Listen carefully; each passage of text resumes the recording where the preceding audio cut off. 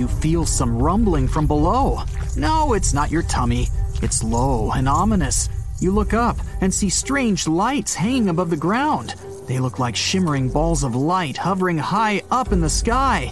Your throat goes dry and you gulp. That's what they call the earthquake lights. This phenomenon is poorly understood, but witnesses say they've seen it in different shapes and sizes. It could be in the form of light balls, sheet lightning, streamers, and a steady glow in the sky. Soon after, a strong earthquake follows. Scientists can't explain why those lights appear, and they don't always do either. Some believe that's a reaction of underground gases released into the atmosphere. Sure enough, an earthquake begins. But lucky you, it's not as strong as you expected. The ground is shaking, but you even manage to keep your balance. It stops as abruptly as it began, and you walk home. On the way home, you see a flash and hear a whip crack. Lightning has struck a lone tree near where you just stood. It's caught on fire, and there's a column of flames rising to the sky. Still no rain, and the pillar becomes taller and taller. Have you heard of such a thing as a fire tornado? These phenomena occur when the wind is caught in a circle close to the ground because of the difference in air pressure.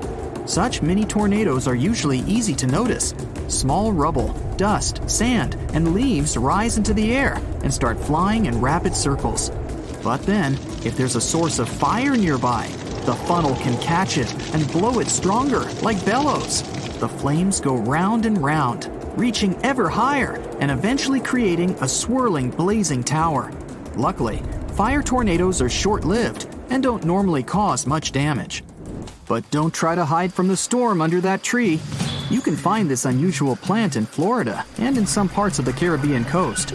Externally, it doesn't look special at all. A gray trunk, green leaves, and fruit similar to small apples. What you must remember is never to pluck these apples and never stand next to the tree, especially if it's raining. This is the manchineel tree, which is considered the most dangerous in the world. Its trunk, bark, branches, and fruit contain poisonous juice. One drop of this corrosive acidic liquid can harm your skin a lot. The tree can secrete this juice, and if you accidentally touch it, you risk burning your hand. When it rains, water droplets fall on the tree and mix with the poison. Water can also bounce off the bark and get on your skin. That's why you shouldn't stand nearby either. There are almost no other shrubs or mushrooms growing around. Animals avoid these trees, and people don't chop them and don't pluck the fruit. You can't make a bonfire from their branches. Burning wood emits poisonous smoke that can damage your eyes. Locals know this tree well, but tourists and travelers might accidentally get harmed. That's why most manchineel trees are marked with paint or have a warning sign. In western Venezuela, locals living close to the Catatumbo River aren't afraid of lightning because they see it almost every single night. It starts at around 7 o'clock and doesn't stop until dawn. The everlasting Catatumbo lightning did once stop for a few months, from January to March 2010. It was probably due to drought, or maybe the charge ran out. In 1991, a scientist suggested that the phenomenon happens because of cold and warm air currents meeting in the area. Another theory is that the lightning could be due to the presence of uranium in the bedrock. Not all lightning happens inside clouds. There's a rare phenomenon called a dirty thunderstorm. The lightning happens above a volcano. The most famous is in Japan. It erupts almost every day and spits black clouds high into the air. So it's super scary volcano clouds plus lightning. Whoa! Regular lightning happens during a storm when ice crystals bump into each other. In a dirty thunderstorm, bits of volcanic ash collide, create friction, and spark up the sky. In the hottest and one of the driest places on Earth, Africa's Danakil Desert, temperatures often rise above 120 degrees Fahrenheit. The out-of-this-world landscape has many active volcanoes and geysers that spit out toxic gases like chlorine and sulfur. The vibrantly green, electric blue, and yellow waters are all rain and seawater warmed up by magma. One wrong step here, and you'd be gone for good. This happened in June 2009. People in certain areas in Japan left their homes after a heavy downpour, only to find fish, frogs, and tadpoles everywhere. Fields, roads, lawns, and rooftops were littered with these aquatic creatures. One man was shocked to see 13 carp on and around his truck. Apparently, he stopped to count them. No one knows for sure where the bizarre rain came from, but the most popular theory claims that a powerful water spout picked up all these creatures. Then it carried them through the upper atmosphere and dropped the animals on the unsuspecting people below. And now, welcome to Abraham Lake in Canada. It's completely frozen. You step onto the transparent ice and look down at what lies beneath. No fish, just some mysterious frozen bubbles. They look like small clouds frozen in ice, or jellyfish who forgot to pack a winter jacket. There are thousands of these little bubbles made up of methane. But don't try to dig a hole in the ice to touch it. Methane is highly flammable. It's created by methane-producing bacteria that eats leaves, grass, insects, or any other organic stuff that gets into the lake. When the methane touches the frozen water, it turns into tens of thousands of frozen little balls. When the ice melts, they burst open and sizzle. Similar lakes can be found near some shores of the Arctic Ocean. There, the size of the bubbles can reach several times the size of hot air balloons. Beautiful for sure, but not exactly safe. The next shocking lake is in Indonesia, the island of Java.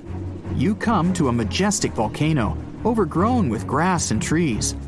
The volcano seems to be asleep, but smoke is pouring out of it. You climb to the summit. Exhausted, tired, sweaty, you're ready to cool off. Nice work, you made it to the top. You look into the mouth of the volcano. No boiling lava, just a beautiful, bright, turquoise lake down there. It looks like an oasis. Perfect time for a refreshing dip. You run down and get ready to jump in. But that's not water, that's acid! Sulfurous gases get into the lake from under the volcano. The lake itself is full of metals. When the gases touch them, they form that beautiful turquoise water. Acid. Better head back to the nearest village, rest, and come back at night when it's cooler. In the dark, the lake seems to glow. Right above it, you see light-filled, exploding little clouds. The sulfurous gases rise out of the lake, combine with the air, and flash bright blue. Still, don't get too close. The sea turns sinister red, and no living being can survive in it. Must be some dark magic. In fact, it's tiny algae that spread uncontrollably, giving the water this specific tint called the red tide. They have toxins that destroy sea mammals, birds, and turtles, as well as creatures that feed on them. For humans, contact with it ends in breathing problems or seafood poisoning. Sometimes even huge ships sink in the open seas for no visible reason. That reason is often the pockets of bubbles that underwater volcanoes produce even while they're sleeping. Those productive magma factories are hidden under 8,500 feet of water. When they wake up, they act just like land volcanoes, and they can cause destructive tsunamis. This tree looks like a bottle. No wonder it's called the bottle tree. It grows in Namibia and attracts many tourists. But don't get too close to the tree because it's one of the most dangerous on Earth. Milky juice flows inside the trunk. It's highly toxic to the human body. On the bright side, though, the trees have beautiful pink-white leaves with a red core. There's a tree growing in Western Australia that was once used as a prison. A cell for criminals existed inside the Boab prison tree for a long time. People were usually kept there temporarily, just for one night. After that, they were taken to their final destination. The prison was built more than 1,500 years ago and has been perfectly preserved to this day. Tourists visiting this place can sneak a peek inside.